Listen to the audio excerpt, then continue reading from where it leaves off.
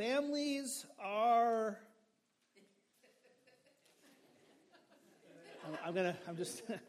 I know you're nervous. You're sitting with your family. I know you're nervous. What's going to come out? Families are complicated. Okay, yeah, we can do that. Families are complicated. Families are hard. Families are a joy. Families are exhausting. Families are a blessing. Nobody amen to any of those. It was like there was like a tense kind of just, what is happening right now? Where are we going? Families are a picture of something greater. If you're here this morning and you have put your faith in Jesus for the forgiveness of your sins, you, Jesus says, are his family. You are his family. This is a big deal.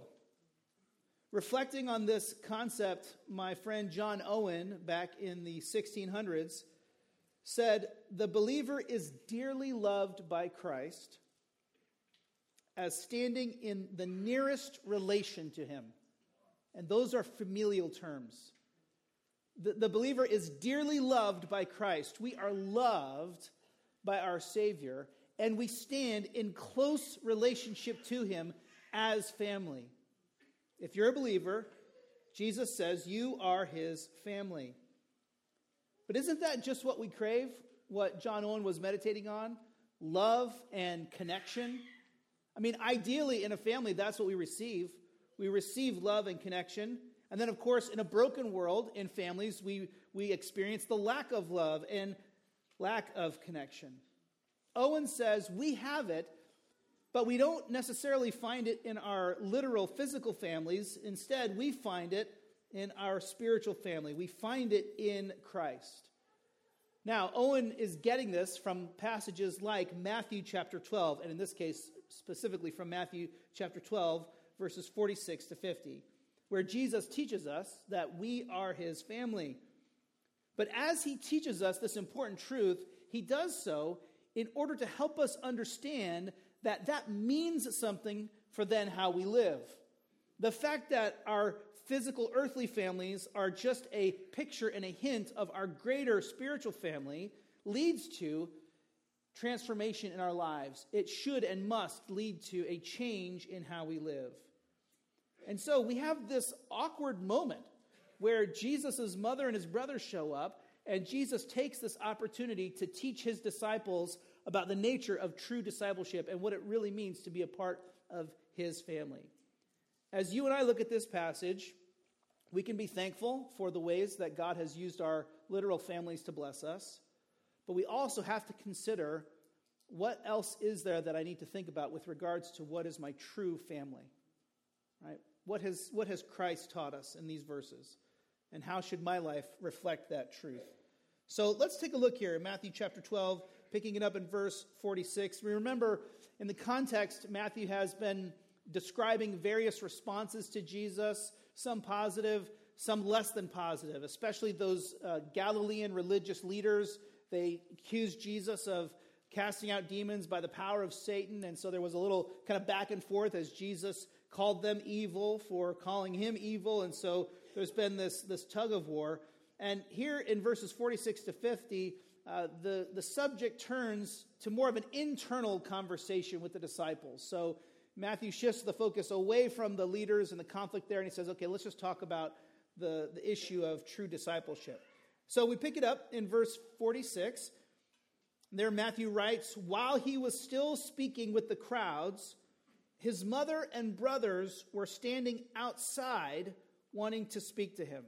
Now, if you pause in verse 46, there's a couple things we need to note here. First of all, this is all still generally in the same context. Jesus is teaching a large crowd, or here Matthew uses that term crowds, right? Many people. We'll find out next week in verse 1 of chapter 13 that apparently this was indoors. It was in a house. And so it could have been in a larger building because the term house could be used not just for a literal home, but nonetheless, so it's an indoor situation. And because it's indoors, there are people who are inside, who are sitting at Jesus' feet, who are gathered in, standing room only, whatever it was, and they're listening to Jesus teach, and they're saying, okay, yes, let's go, right? They're responding positively to his teaching. Not all, but many were. And so in verse 46, Matthew says, while he was speaking with the crowds, his mother and brothers were standing outside wanting to speak to him. Now, listen, we understand that in a crowded house, the obvious reality was they couldn't get in to speak to him. But I think there's probably something more with the terminology that Matthew uses here about his mother and his brothers being outside. There's almost a picture, like they were out, they weren't in, right? Why weren't they in there with him already? Mark chapter 3, verse 21 tells us that Jesus' brothers especially, they were not okay with what he was doing. They didn't like how the religious leaders had condemned him, and they thought Jesus was embarrassing the family, bringing shame on the family. And so they had come, apparently in the same context, they had come to kind of rein him in a little bit and get him more in line with what the religious leaders expected. So in that sense, we can see that in many ways, his family was actually outside, not inside, at this moment. So there they are. They're waiting outside to speak to him, not on the inside. In verse 47, someone tells Jesus, right? Someone told him, look, your mother and your brothers are standing outside waiting to speak to you. I think what Matthew hints at here in this description is that when we prioritize earthly concerns at the expense of heavenly concerns, we've missed the point. When we prioritize earthly concerns at the expense of heavenly concerns, we've missed the point. Matthew will speak positively about what true disciples look like. In just a moment, we're going to get there. But lurking in the background of this event and this scene is a struggle with the fear of man. Again, we know from the Gospel of Mark that that's what was driving Jesus' family. They were concerned about what others were saying about him, what others thought of them and thought of him. But don't miss it. When we are worried about what others think, we can easily, all too easily, compromise our faith. If our primary concern is what does the crowd think, what does the social elite think, what do those whom I care about most, what do they think of me, and not so much what does Jesus think, what has Jesus said, right? We really will be outside instead of inside. We're going to miss the point, and we're going to waste our lives chasing merely earthly concerns. It could be money. It could be achievement in the sense of career achievement. It could be educational degrees. It could be possessions. Indeed, it could even be a large and prosperous and moderately attractive family, right? That's what we want. But when we prioritize those concerns and pursuits over prioritizing what God says matters, we're going to miss it. We miss the point. Now, don't hear me wrong. Families are a gift from God. I'm going to say that again, and hopefully it sounds convincing. Families are a gift from God, even though families can be a source of pain and hurt. The danger here, though, is in valuing our physical families over and above God and his kingdom. So let's be really clear about it, right? So families are a blessing. Jesus will affirm you should honor your father and mother, okay? That this is a good thing. So families are a good thing. But if we are valuing our family in such a way that we are no longer valuing God supremely, if we are valuing our family in such a way that it compromises our commitment to Christ, then we have mistakenly ordered our priorities. We've mixed it up. We're not seeing things clearly. So how might we know if we're valuing our family more than God? Well, if we would sin for the sake of our family, right? We've got to get the family ahead, and if it means I got to lie on my taxes to keep some of that money for my kids, then so be it, right? That kind of thinking. If we neglect spiritual needs for the sake of physical pursuits for the family, if we have no concern for the spiritual health of the family, right? Those are maybe some warning signs that we're valuing our physical families over God and his kingdom. Again, we'll see in Matthew 15, Jesus will affirm, you got to honor your father and mother, but as a function of valuing God, not in competition with valuing God. So here, it's just so bizarre. Here's Jesus teaching these disciples, in this house or in this building, and the people are gathered up, and his family is outside, and they're just outside. At this moment in time, they're outside looking in, and they're like, we got to talk to him because we're concerned about what he's doing.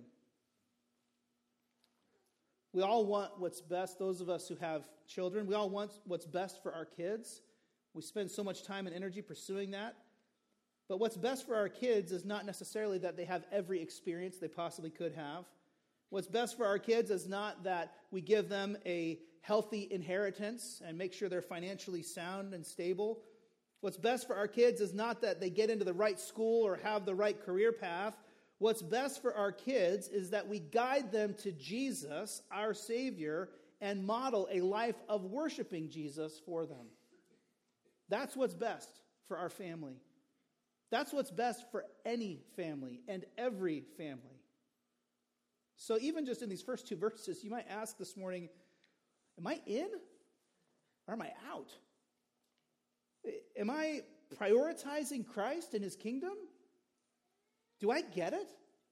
Or have I mistakenly understood what life is all about? Jesus' kingdom has to trump the concern of even our families sometimes, and even his literal family, which leads him to teach a lesson.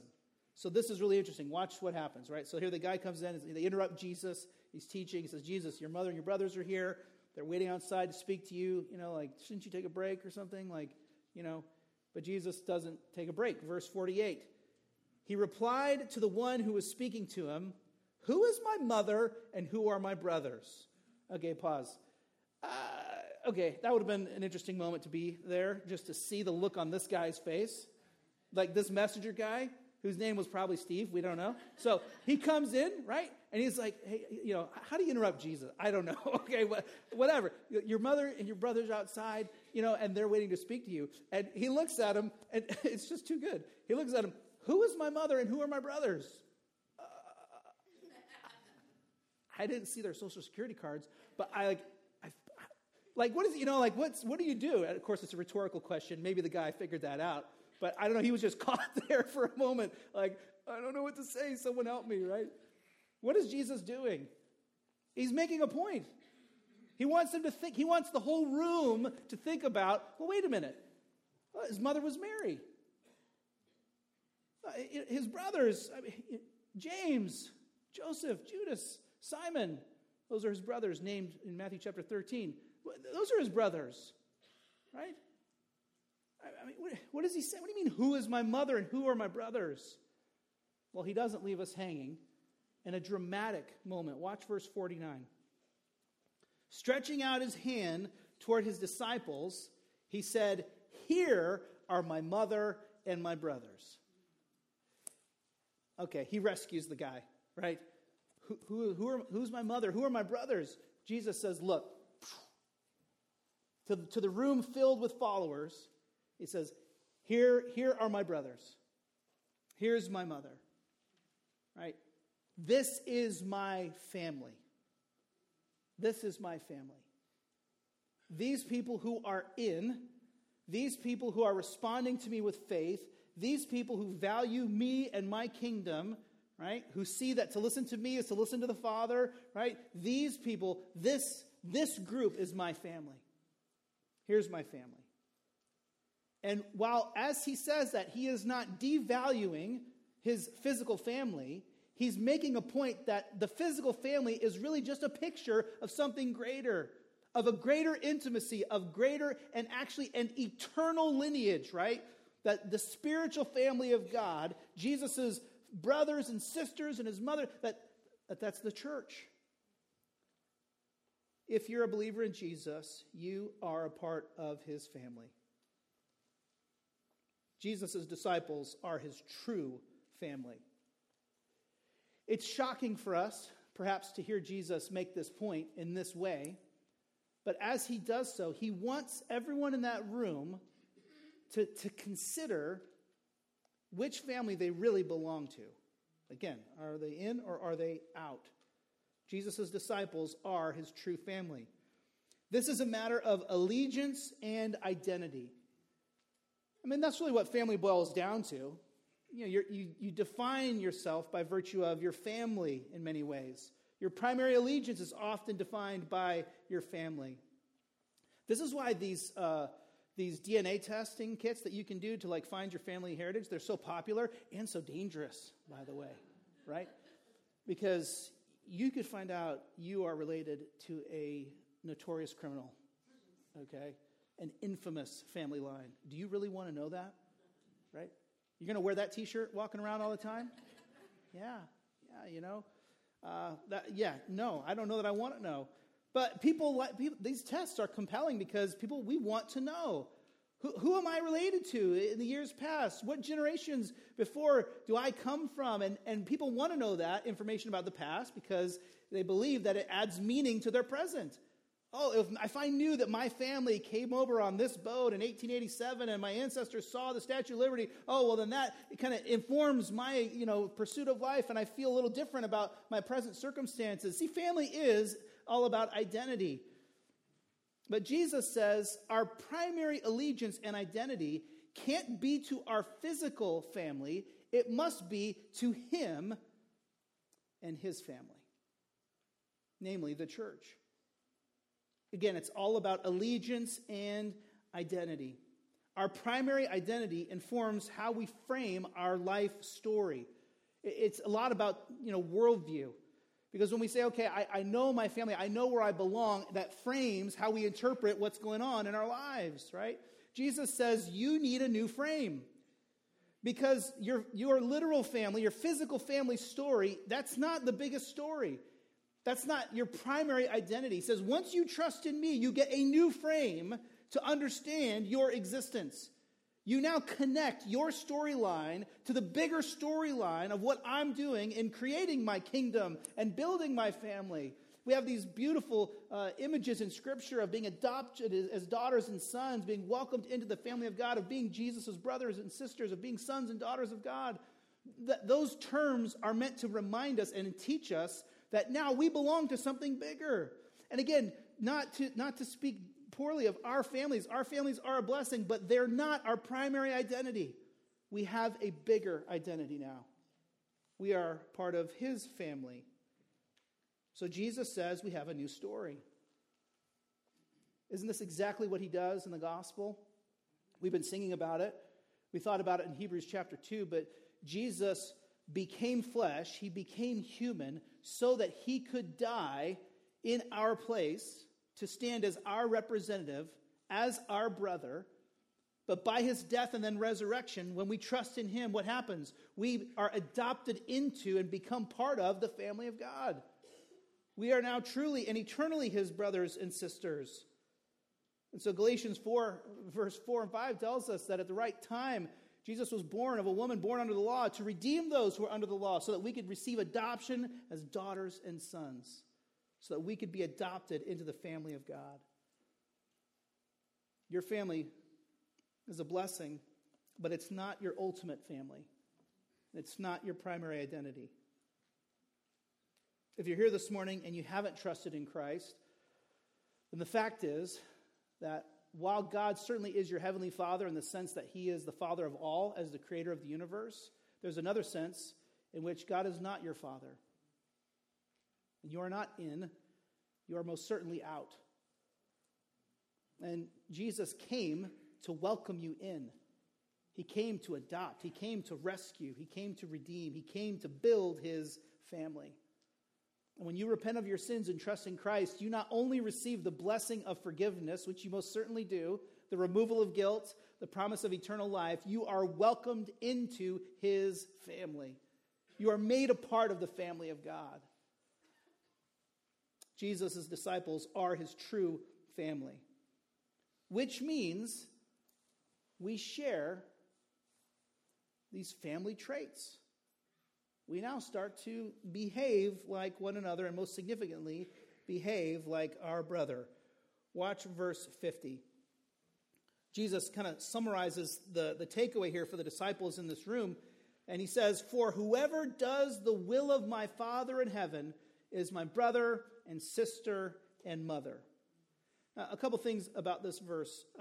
First of all, Jesus is further identifying now what his family is like, right? So this is what he's saying. Listen, whoever does the will of my Father, now we're talking about my family, okay? They've trusted in me by faith, and there's evidence of that in their lives. More on that in a second. But notice what he says. He says, whoever does the will of my Father in heaven is my brother and sister and mother. You just have to understand here that Jesus is very intentionally including men and women in this picture of who belongs to the family of God. First century Jewish culture, women were not highly valued, especially in terms of spiritual community, right? And so what Jesus does here is by saying, whoever does the will of my Father in heaven is my brother and sister and mother, he's saying, listen, this is not just for the men. That would have been their assumption. Spiritual pursuits are for the men. And Jesus says, no. This is for everybody. This is for men and women. He says, I want brothers and sisters in this family in the kingdom of God. So it's a radical, right, elevating of the view of spiritual value in women. And so we have to understand that and see that even in our own church family, we have to hold this exact line, that God has gifted our church with men and women to minister and use their gifts in support of the gospel. That doesn't mean men and women share the same roles. They certainly have distinct roles, but it does mean they have equal value in the sight of God and equal benefit to the church. All that to say, when Jesus says, whoever does the will of my Father in heaven is my brother and sister and mother, he says, let's talk about this for a second. Just because you say you have trusted me, just because you've been following me around, doesn't necessarily mean that you actually have believed. Doesn't mean you're actually in the family. How do you know who's in the family? Well, they look like the family. They act like the family. And so here Jesus actually alludes to some of his teaching previously in the Sermon on the Mount, where he talked about the difference between religious looking and sounding people versus people who actually do the will of God, right? Remember, he drew a couple of contrasts confronting the hypocrisy of the religious leaders of the day, where he said they like to give so that everybody would see what they gave. We joked about how they were writing a check. To make sure you see how many zeros are in this check, like that, and, drop it in the box, right? And Jesus said, listen, when you give, just give. Don't make a big deal about it. He's confronting their hypocrisy and fake, lives of faith with the real deal. Do the will of my Father who is in heaven. There's a difference here. And, of course, in the Sermon on the Mount, he gives many other examples. The point here that Jesus makes is you can't claim to be in the family of God and then not live like it. He's not saying everybody does it perfectly, but he's saying if you belong to my family, if you indeed are my brother or sister, then you will live like my brother and my sister. You will follow me in discipleship, in learning and growing, right, and prioritizing Jesus and his teaching and obeying him as our Lord. Jesus' family not only goes way beyond his literal family, but Jesus' family lives differently. Jesus' family lives differently, doing the will of the Father. How do we know what the will of the Father is? Well, the Son tells us. This is why the Word of God is so important. The Word of God is in its entirety. Because as Jesus and the apostles give us the Word of God, he instructs us through his teaching and the teaching of the apostles as to what does it look like for me to do the will of our Heavenly Father. And he clarifies and corrects and guides and instructs. He commands. Jesus' family lives differently.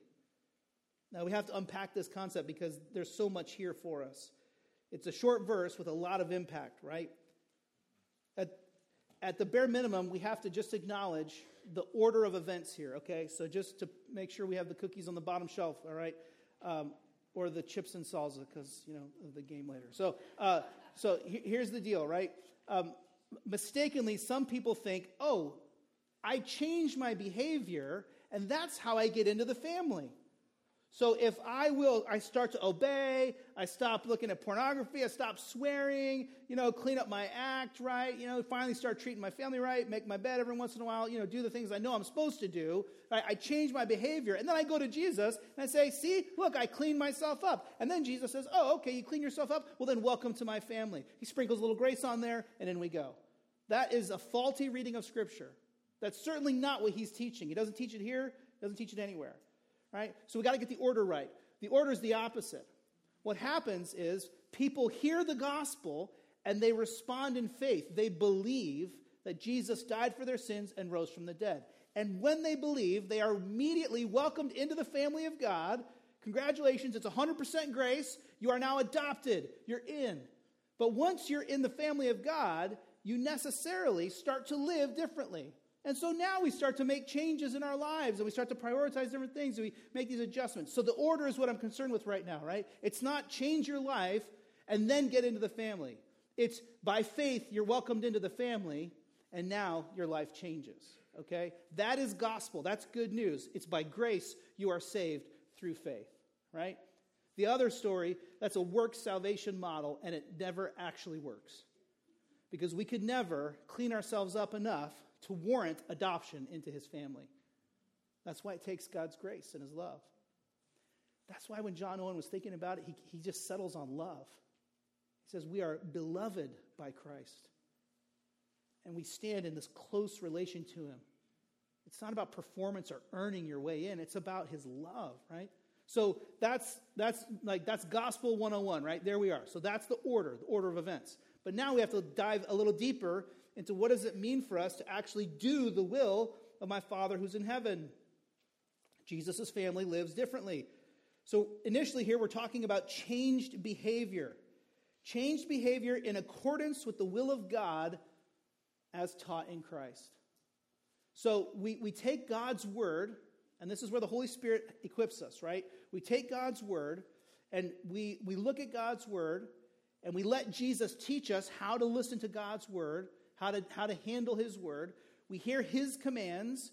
We get his instruction for us as clarified by the apostles. And the Spirit of God convicts us of where we're failing and then teaches us and leads us and shows us how we should obey. So the word of God combined with the Spirit of God, they guide us in now living a different kind of life. Okay? It's never one without the other, by the way, just so we're all clear, right? You can't have the word of God and cut the Spirit out and just say, well, I got the manual, I'll just follow it. That's like putting together IKEA furniture. It never ends well, right? Okay? You can't put that furniture together without the inspiration of the Holy Spirit. Okay, whatever. All right, this is a bad example. But this is right. We can't take the Word of God and gut the Spirit from the process and then say, okay, I can just do it on my own. No. Every time we read the Bible, we have to ask for God's help. Holy Spirit, help me to see what you have written here. Help me to be convicted of my sin. Lead me, teach me, right? So it's got to be. Now, sometimes people do the opposite, though, don't they? They come to their Christian lives and they say, I don't need the Word, I've got the Spirit, right? And they just say, Holy Spirit, show me what to wear today, right? And they just stick their hand in the drawer and they just, Holy Spirit, tell me what to do. And they're kind of floating through life, spiritually kind of, just wandering, and they've untethered themselves from the Word of God. And both are faulty. Both are going to lead you into trouble. If we try to read the Word and we're not in dependence on the Spirit, it's just going to end up being us and our effort, right? It's just me working hard. Right? That's not grace. But if we try to follow the Spirit in some mystical sense and we are untethered from the Word of God, we are definitely going to get in trouble because it's only by the Word of God that we can hear from the Holy Spirit. It's only through the Word of God that we can discern what is actually Spirit leadership and what's just, I felt this way. Right? We have to have the Word of God to lead us and guide us. So the first thing that we'll say about Jesus' family living differently is that it involves changed behavior in accordance with the Word of God, yielding to the Spirit of God. Word of God and Spirit of God. It is different. It's different than our culture, for sure. Do we have to say that out loud today, right? That to be known as a follower of Jesus, to live as a follower of Jesus means we will look different, act different, and sound different than our world. Not in meaningless, arbitrary ways, but in fundamentally significant ways, right? In affirming a moral standard of right and wrong. In insisting that God's word is not something we should apologize for or that we have to edit, right? But we follow the word of God. So Jesus' family lives differently, first with changed behavior, but then secondly with changed priorities. Changed priorities. This is where sometimes we can get a little messed up because, okay, we're impacted by what Jesus has taught here. It's not about my physical family. My primary identity is his family, and I'm a part of his family by his grace, absolutely. And so now I'm going to quit my job. and I'm going to go to the mission field, okay? And praise the Lord. If God is convicting you that that's what you need to do, let's prayerfully pursue that together. But what we mistakenly might think is that if I'm really going to be a part of God's family, if I'm going to be in and not out, then what I have to do is quit my job. Sometimes we think that spiritual priority, like that worshiping Christ, is somehow incompatible with going to work or going to school or being stuck in traffic or doing laundry, right?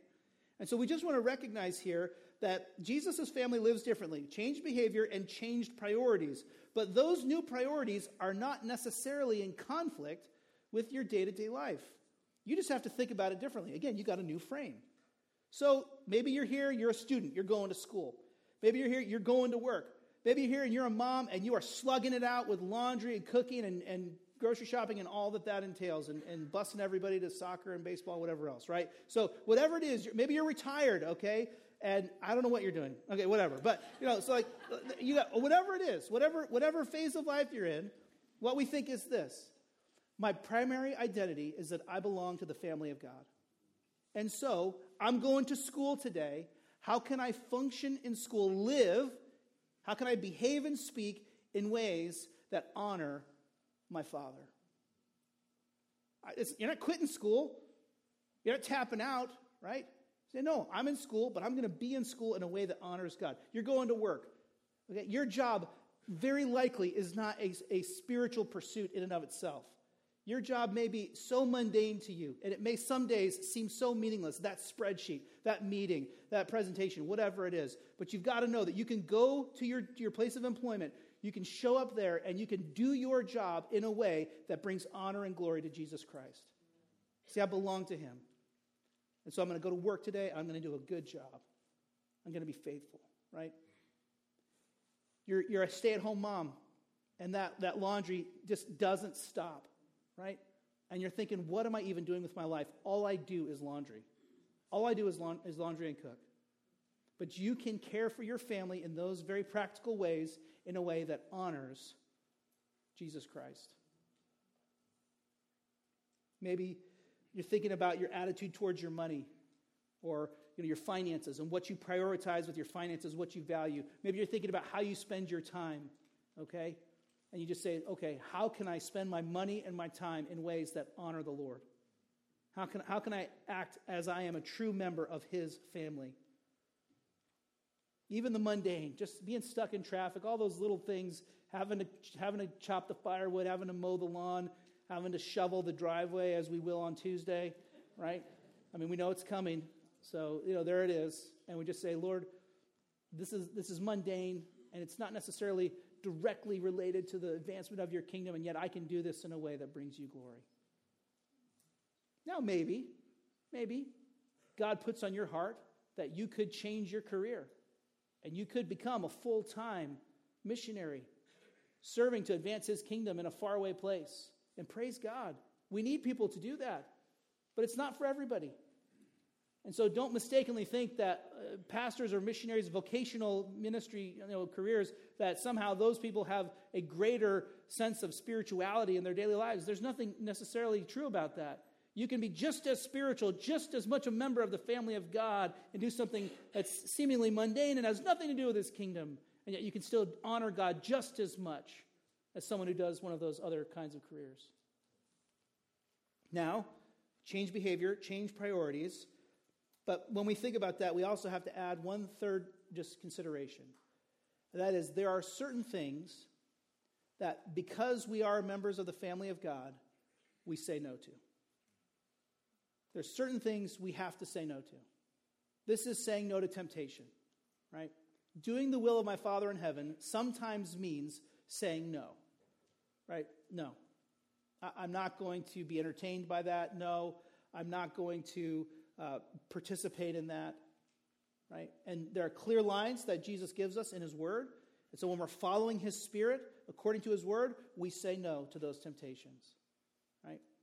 Again, not in order to get into the family, but because we're already a part of the family. Now, at the end of the day, as we consider this passage, Jesus challenges us to think bigger than just our literal families. Again, Jesus' disciples are his true family.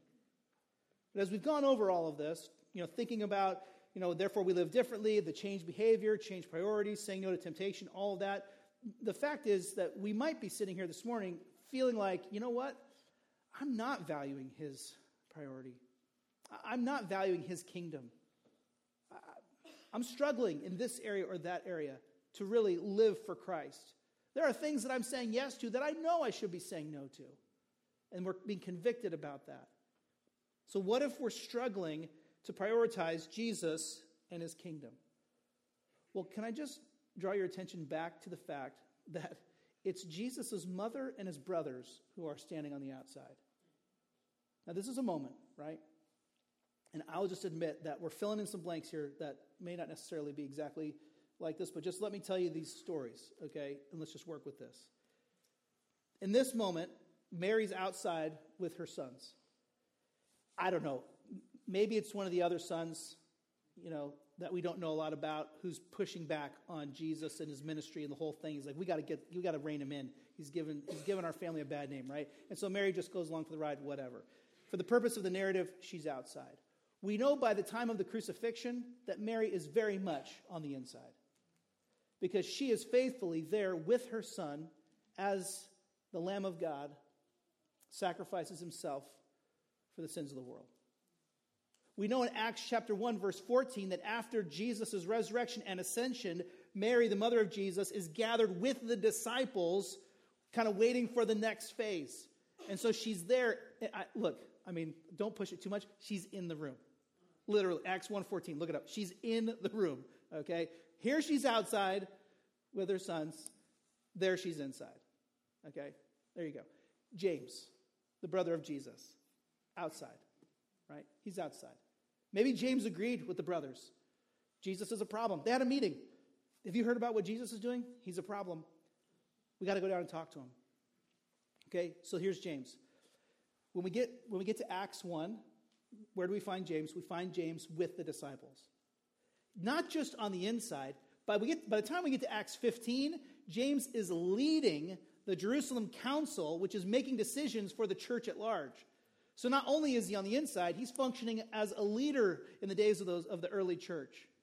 In Galatians, the Apostle Paul talks about James in that leadership role, a position of significant authority over the disciples. So from Matthew chapter 12 to Acts chapter 1, Acts chapter 15, the book of Galatians, James goes from standing outside to being very much inside, right? And I just give you those two examples as an encouragement to you, because maybe this morning, if you're honest and you're appraising your spiritual health in light of the Word of God, you would say, you know what, Pastor Ryan, today I'm outside. Maybe that doesn't mean it doesn't necessarily mean you're not a believer. It just means that you're not prioritizing Christ the way you should. You say, Pastor Ryan, I'm outside. And I would say to you, as a word of encouragement, maybe for a moment, so was Mary and so was James. We don't know the details about Jesus' other brothers, even maybe sisters perhaps. But we do know that at least in the case of Mary and James, they made it from the outside to the inside. How? By changing what they valued. You're not alone if you're struggling.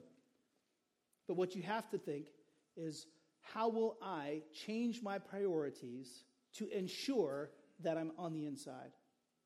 How will I make changes in my daily life to ensure that I am walking with, listening to, and worshiping my Savior? Mary and James would not stay outside. They chose to pursue discipleship wholeheartedly. So I think the question is left to you this morning. Are you going to be content to be on the outside? Or are you going to insist, like any good New Jersey citizen would, right, in forcing your way in, right?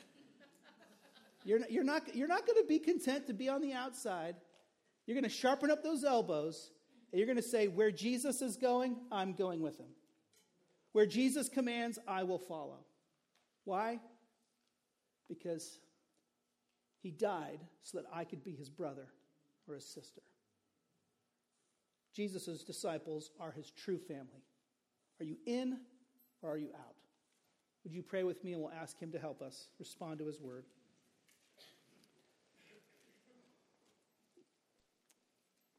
Lord, we pause this morning in light of your word and we ask for your help. Father, Son, and Holy Spirit, we ask that you would guide us as we respond to this challenge, Lord, the challenge to view ourselves rightly as part of your family. Lord Jesus, we praise you for dying and rising from the dead so that by faith we can be adopted as daughters and sons. We thank you for making it possible by grace to be a part of your family. Lord, we thank you for the gift of our earthly families, but we also ask that you would help us not to idolatrize those families, to turn them into idols. Lord, we pray that you would help us to rightly value our earthly families. But Lord, help us to frame our lives with your story, the larger story of your kingdom. Lord, we pray that you would help us to make adjustments to our behavior and our priorities, to say no to temptation, and as we do so, to do so because of your grace, because you have made a way for us to be called your daughters and your sons. Lord, I pray for those, especially this morning, who are convicted about being on the outside. They're not valuing you the way they should, and they know it. Lord, I pray as they are convicted that they would find comfort in the cross and know that we are forgiven because of your provision for us. And Lord, I pray that you would give them courage to make the changes that they need to make. Lord, help us never to be content to be outside. Lord, help us, enable us, and lead us to the inside, where we follow you, listening to your Spirit as he teaches us using your word. We ask these things in desperate need, and in the name of Jesus, our Savior and our brother. Amen.